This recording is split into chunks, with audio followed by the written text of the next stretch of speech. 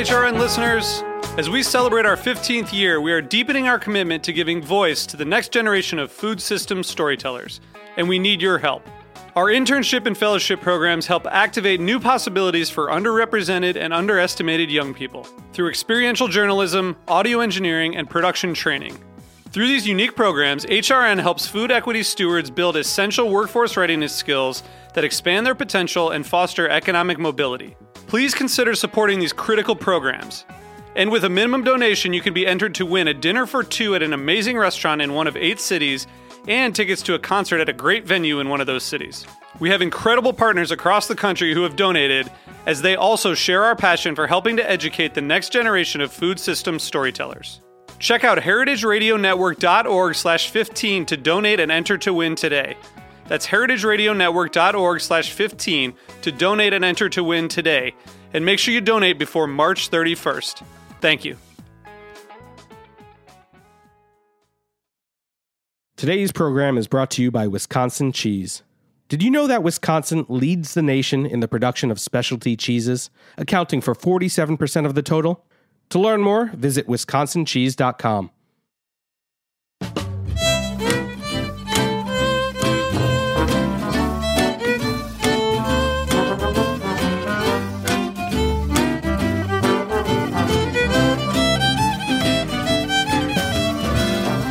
Hello, and welcome to Cutting the Curd on the Heritage Radio Network. I'm your host, Elena Santagade, and today we're featuring my all-time favorite store on earth, and I say that with no hesitation whatsoever, the Park Slope Food Co-op. I'm super excited to have the team behind its beloved cheese department here in the studio with me, Yuri Weber and Britt Henriksen. Thank you both so much for coming on the show. Thank you for having us. Really? So when I look around at most conventional grocery stores, here's what I see. Underpaid and often unhappy workers, very little real food, and a lot of what I guess they call marketing spend. At the Park Slope Food Co-op, all employees are paid a pretty living wage, receive full benefits, and a pension. And listeners, I honestly had to look up the definition of pension because that's how rare it is to see that benefit, especially in the food industry. On the customer side, members of the co-op pay a much lower markup on products and get much higher quality food. Yes, they pay less and they get better food. Only members are allowed to shop, and membership has one central requirement.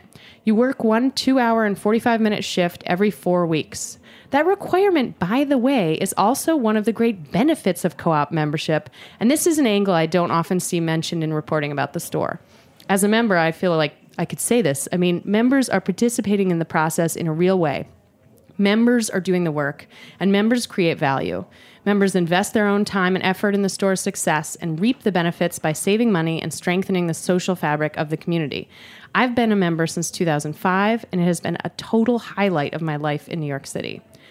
And, okay, that's all flowery and nice, but if you're a numbers person, then let me spell it out a different way for you. The Park Slope Food Co-op has 17,000 members. The store does $1.1 million in sales each week. Last year, that came out to $56 million in sales. There is no e-commerce. There is no delivery service. There are no ads for the co-op, and there are no ads throughout the store itself.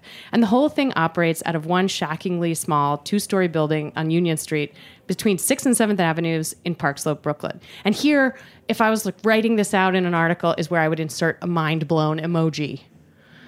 So let's get into it. The cheese department is also the stuff of total legend.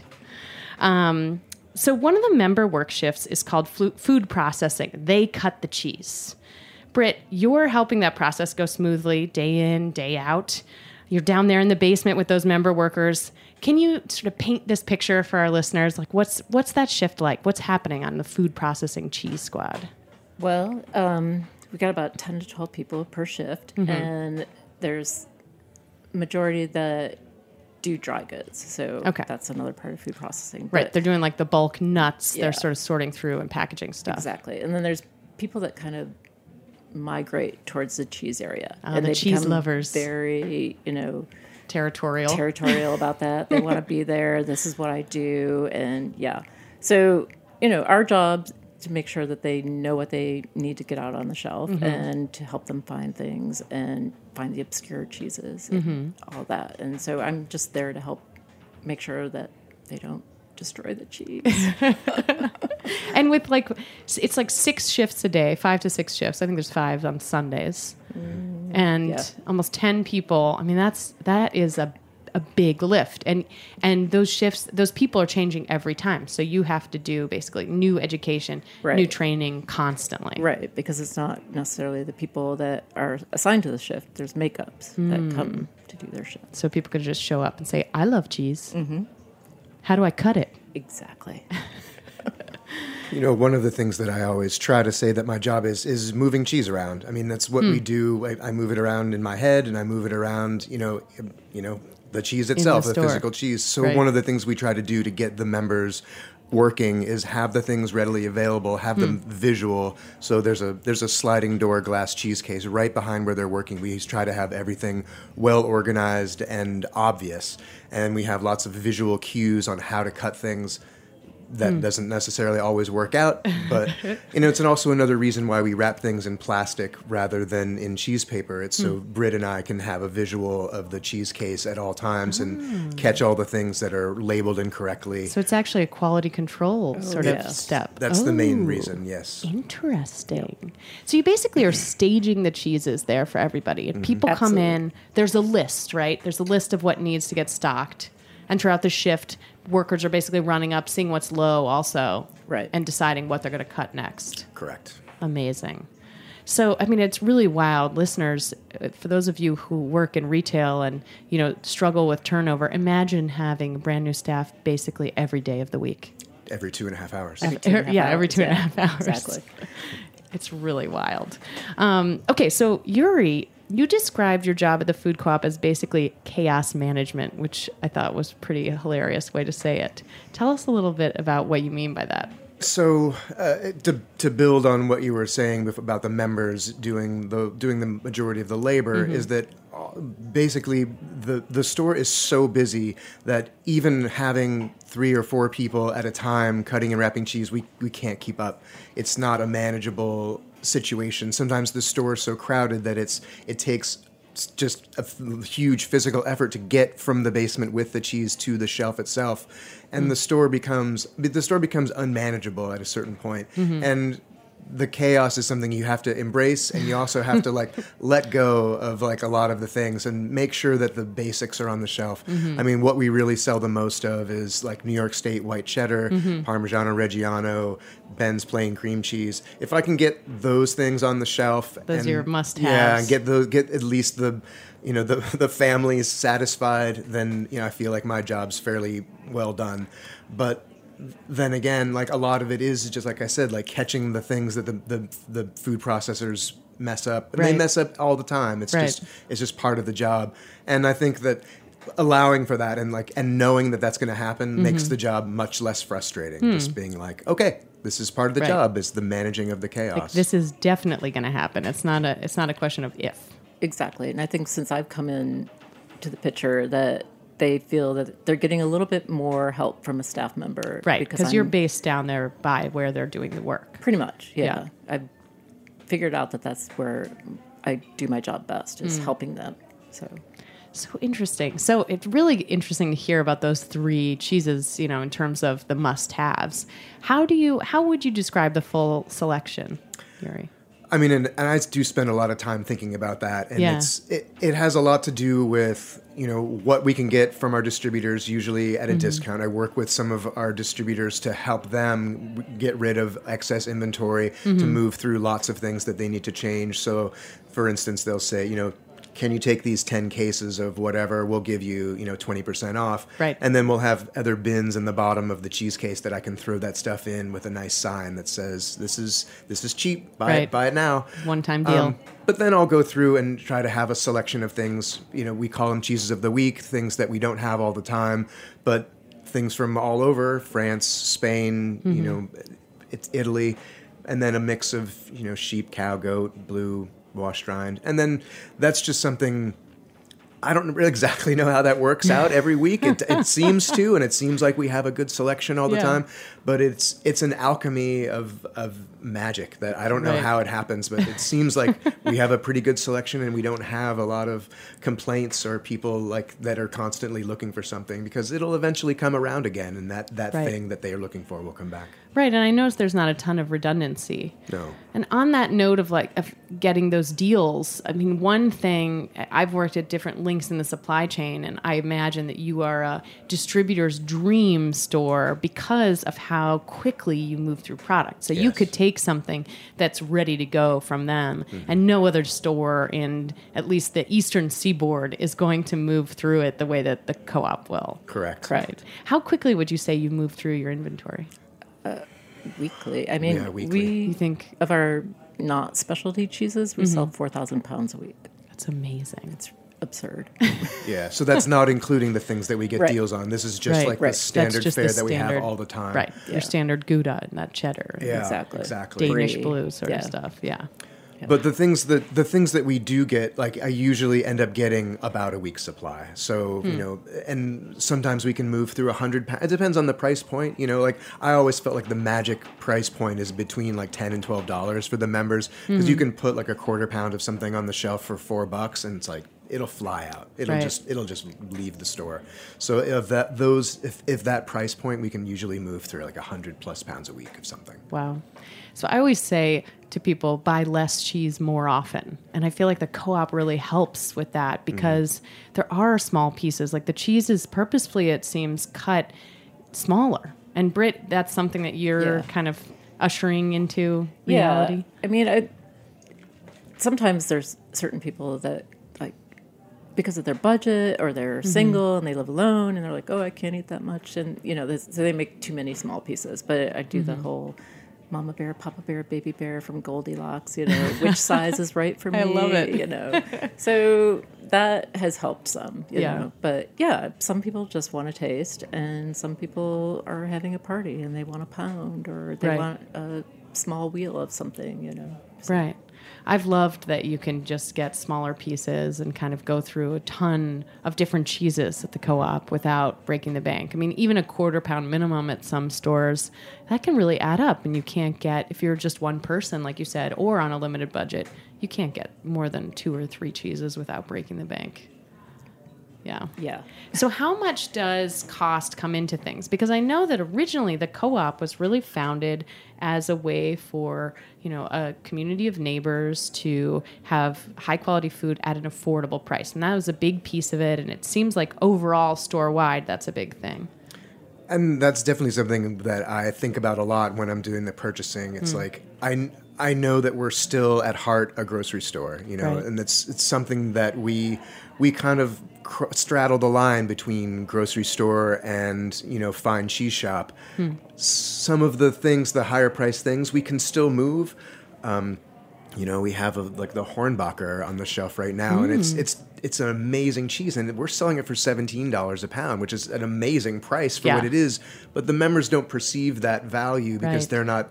they're not interacting with a monger that's saying you should taste this. It's Right. going to blow your mind. Right. They're relying on a small sign that, you know, one of us hand writes, and it doesn't have the same interaction. So I do feel like those higher priced cheeses don't have the same.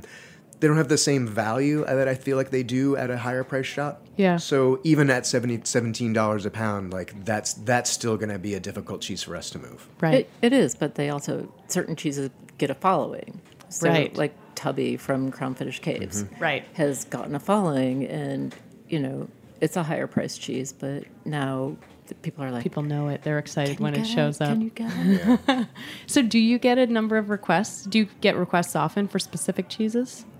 We Every do. day. Every day. I mean, we get them more in person. I wish that Yeah. I was able to spend more time on the sales floor in front of the cheese case, talking to members. It's kind of one of the things I enjoy doing, but I don't have the time to do that because of the moving cheese Also, around where aspect. would you even stand? You'd have to, if you could hover from the ceiling.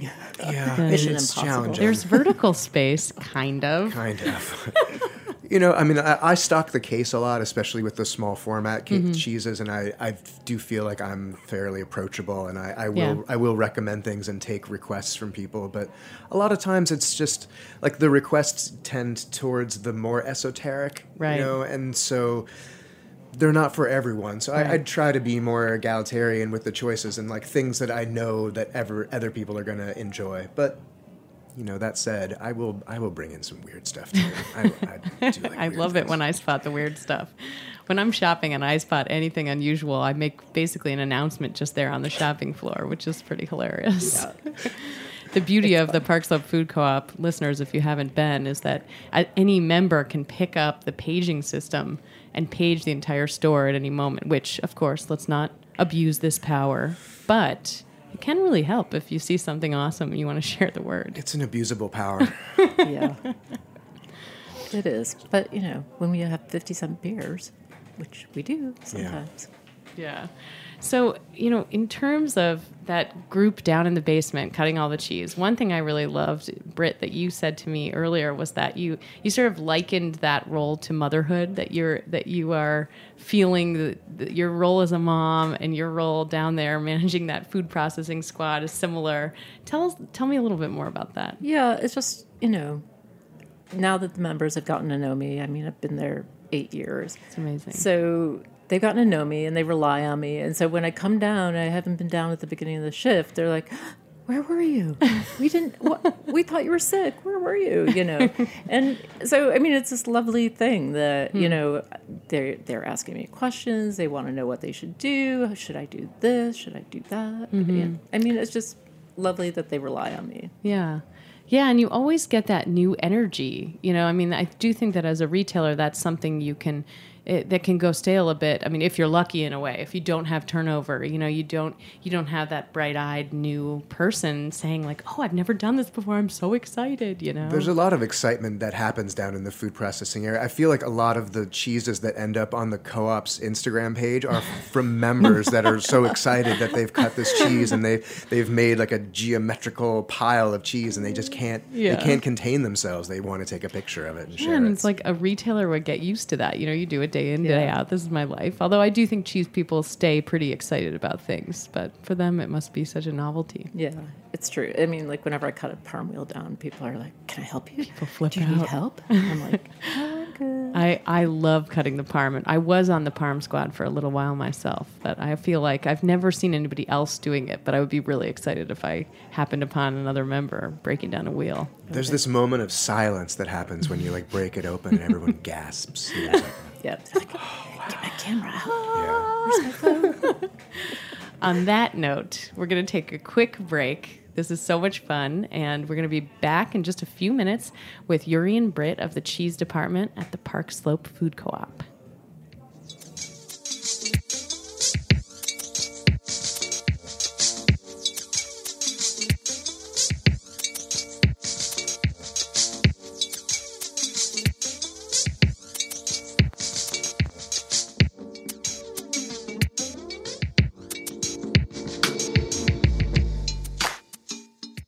Today's program was brought to you by Wisconsin Cheese.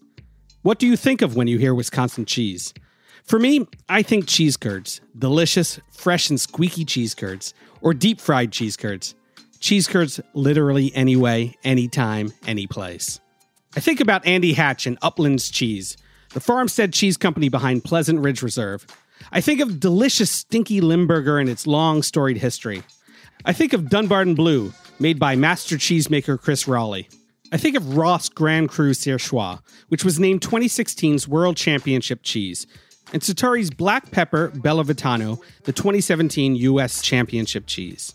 Wisconsin produces the world's best cheese, with lush grasslands and a glacial water supply that produce the very best milk.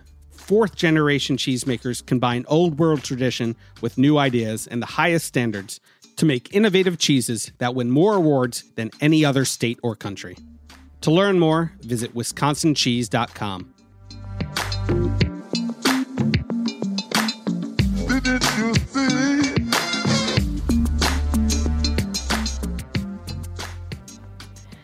Welcome back to Cutting the Curd. I'm Elena Santagate, and I'm here in the studio with Britt Henriksen and Yuri Weber of the Park Slope Food Co-op. So on the first half of the episode, we got into the cheese department details at the co-op. Like, how does the cheese make it to the shelf? How does this whole thing work? In the second half, I'm interested in hearing more about what it's like for each of you to juggle the high-volume work with your Brooklyn-based lives.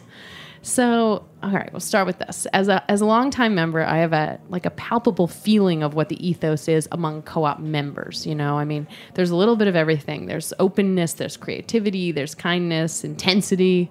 There's definitely a dose of judgment every now and then. So what is it like to work at the Park Slope Food Co-op? How is that ethos different or the same among staff? What's the insider scoop? I mean, I feel like when I said about managing chaos earlier, I feel like it a lot of times, like, I'll say that the inmates are running the asylum there, and it's just a matter of like staying on top of things, and like having members doing the job is like it's a one more layer to the experience of running a store. So when we get the deliveries every day, you know, it's mayhem because you have to instruct to each group of people that's helping bring the deliveries in, like where stuff goes and how to put it away, and the chaos is unbelievable, and just to deal with that is exhausting. And like I feel like there's times like even my wife does not understand like how exhausting this job is in the physicality and the mental capacity and the interpersonal things that you have to deal with so many different people and so many different types of people, because I do feel like the co-op is like a microcosm of Brooklyn, and there's just so many different types of people and so many different groups of people that somehow all make it work together, and it's amazingly exhausting. Yeah, it's sort of like going to a music festival or a cocktail party, and you start in one spot, and you're like, oh, I'm going to go over there, I'm going to get that, and somebody stops you. Right. And then you're like, okay, now I'm going to help that person, I'm going to do this, but... Wait, what was I going to do originally? Where was I going? Where was I going? So, and that can be like an hour of your time. Right. Unbelievably. But yeah. So, and what about, I mean, I would imagine, I once worked at a nonprofit advocacy organization here in the city, and I was a volunteer coordinator, and so I also was sort of exposed to that like raw humanity of a lot of different people and kind of herding cats. And that was the last place I worked where I feel like I had this amazing bond with like everybody who worked at the organization, not just my immediate coworkers, but like everybody got it because we all touched this kind of crazy reality. Is that how it feels among staff at the co-op? Yes, definitely. I mean, I do feel like there's that sort of like only we know. You know, and it's like I feel like we all feel that way. Like only you know how I feel about this situation right now. And there's a lot of knowing looks that happen between the staff and eye rolling, and you know. But then again, like there's also a lot of love, and I do feel like that's what makes it keep working, and that's what makes me keep coming to work every day. I mean, it's incredibly frustrating and it's maddening, but like. It's an awesome community. It is. It's an awesome community. Right. And it seems like a very genuine community. Yeah. I mean, Yuri, you've been working at the co-op for 17 years. Oh, God, yeah. 17 years, people. Is there any other cheese department or even grocery store in New York City? I mean, there are a couple of people who stick around that long, but this is pretty unusual. And Britt, you're on your 8th year. Yeah. It's almost like your 8th anniversary exactly, I believe. Yeah. A couple of days. That is extraordinary longevity. Yeah. So something must be pretty amazing. Yeah. It's the community. It's our coworkers.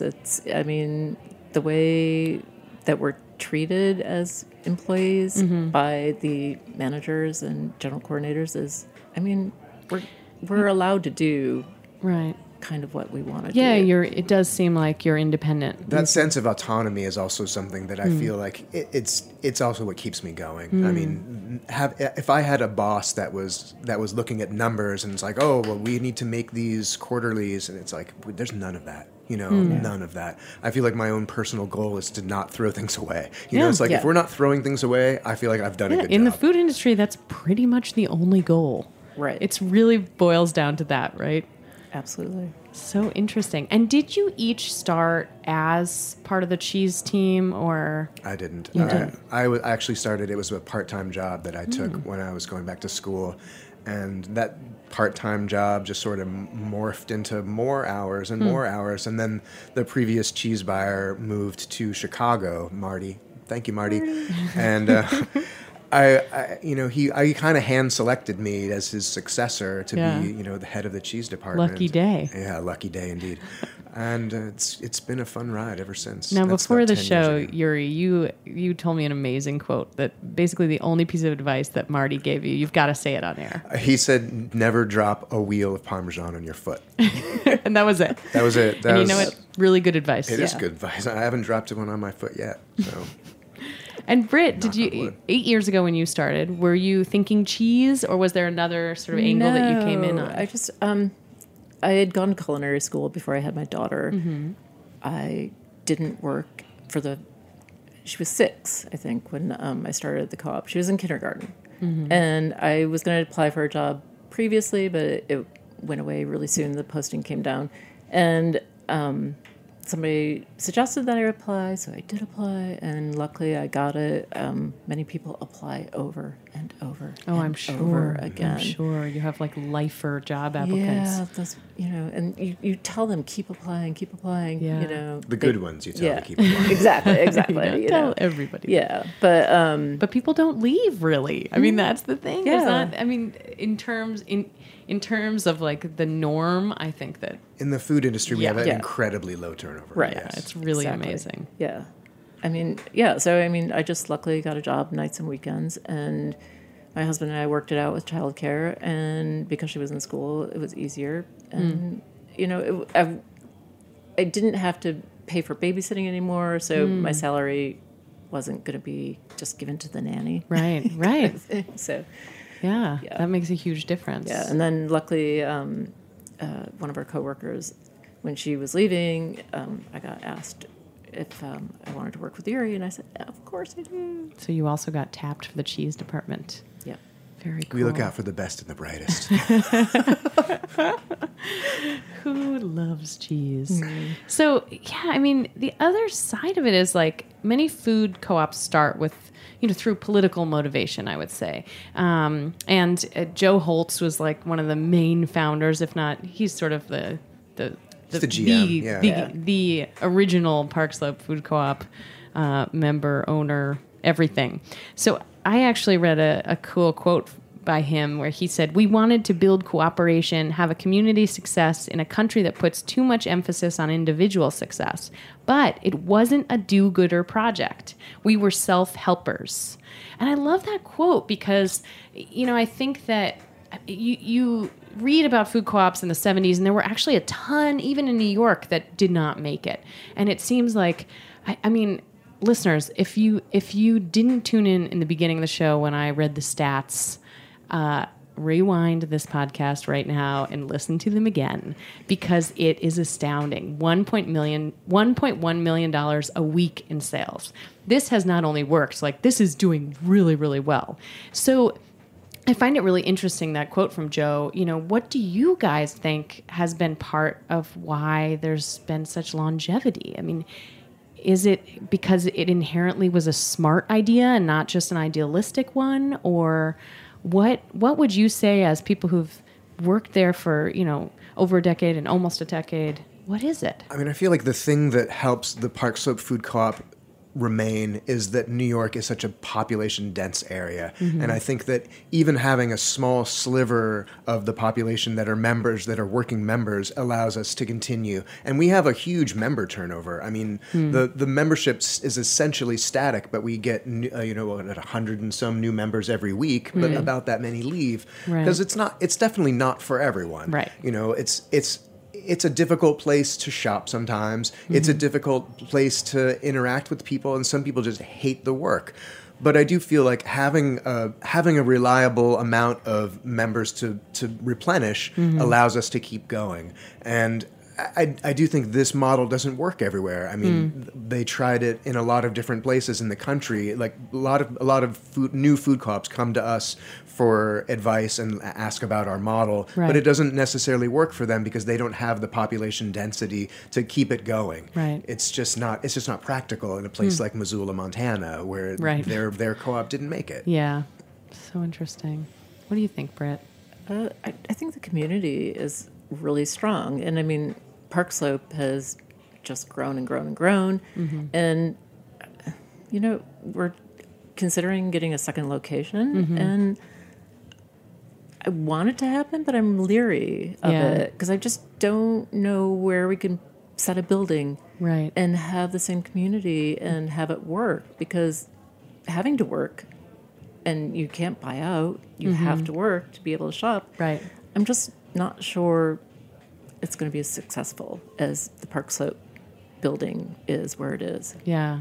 Yeah, and it has remained in the same location the whole time. It expanded a little bit, right? At one point. It started in just the second floor of one building, and then they bought that whole building, and then the building next to it, Right. and then the building next to that. So it's actually grown 4 times, I guess, Right. over the course of the time that. And there was a buried lead in there a little bit, in the sense that they bought the building, and that Yes. is Yeah. crucial Huge. in New York City especially. Yeah. And they bought it in the 80s?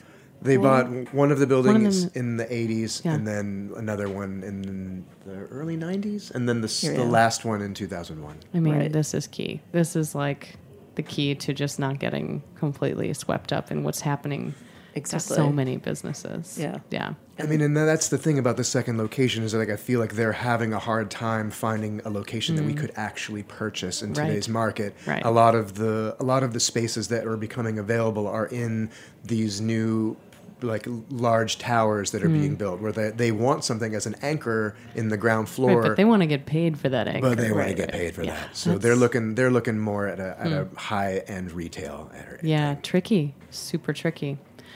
So here's a question for you. For our listeners who are hearing about this, who understand the camaraderie, but haven't yet experienced that sort of depth of community side of their work, what would you say to people sort of looking for more of a mission-driven experience? I mean, do you feel like it's like, well, apply to work at the Park Slope Food Co-op, or is it something that you can cultivate, or should people try to build buying clubs and CSAs and food co-ops in their own areas? What do you think? How can more people have what you guys have? I think that this sense of community is a buildable thing, and it could start with you and your friends and being able to buy something online or have it shipped to you at a central location, and be able to to build that out from there. But again, like I was saying about the population density, I feel like the thing that makes it work here is that there are so many people. So Right. even when the food co-op started as a buying club, a couple hundred people buying in to drive a truck to the produce market worked out. Right. Whereas it might not necessarily work out in other places. I do feel like the sense of camaraderie, though, is repeatable, and even if it's just in a sense of starting a project together, and and something that's a shared endeavor. Like I do firmly believe that, like, shared endeavors work out better. It's really hard to start a business by yourself, but like with 3 or 4 people, Less hard. it makes the load a lot lighter. It Right. might be more difficult later on when things are successful or not, but at the Right. beginning, building it is certainly easier with more hands And more fun, maybe. and more fun. What do you think, Brett? I mean, the community at co-op is such a strange and tenable thing. I mean, I have squads that literally go out for Saturday brunch after their shift, and it's just like they have become really close friends. They've like made their friends join the co-op. I mean, it's such a strange and lovely place. Yeah. Yeah. I wish it could be repeated other places, and I hope it can be. I mean, La Louvre and Paris. Yeah, they're still up and running. Yeah, they're doing it. Yeah. And France has such a interesting history too of the communal aspect, and they could be a communist country that they're just mired in different political problems. But I mean, I do feel that they have that in them, the Right. French, to like work together and argue about things and like get things done. And Right. I feel like there's slightly less of that here, and I feel like the membership perhaps just kind of lets things happen here more. And that's it's probably easier for us than so many people having an opinion. So many opinions. There's definitely a few members that have strong opinions and they'll come to me and talk to me all the time, but it's not across the board. Right. So a lot of people are just happy to come in and do their shopping and leave and do their shifts, and that's enough. Exactly. I mean, I think those arguments and such were at the beginning when they were trying to form it, figure out what they were doing. Yeah, imagining something Exactly. and bringing it into reality. Yeah. That can be an awkward experience, but worth it for sure in this case. Oh man, I can't believe it, but we were totally out of time. What a fun episode. Thank you, Britt and Yuri. Thanks for having us. The Park Slope Food Co-op Cheese Department. What a lovely time we've had here in the studio. I'm Elena Santagade, and we'll be back next week with more Cutting the Curd. Thanks for listening.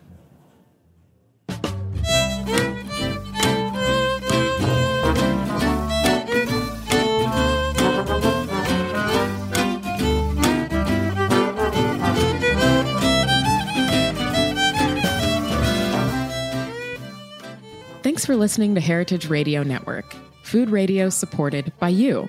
For our freshest content and to hear about exclusive events, subscribe to our newsletter. Enter your email at the bottom of our website, heritageradionetwork.org.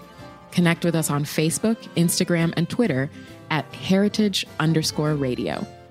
Heritage Radio Network is a nonprofit organization driving conversations to make the world a better, fairer, more delicious place.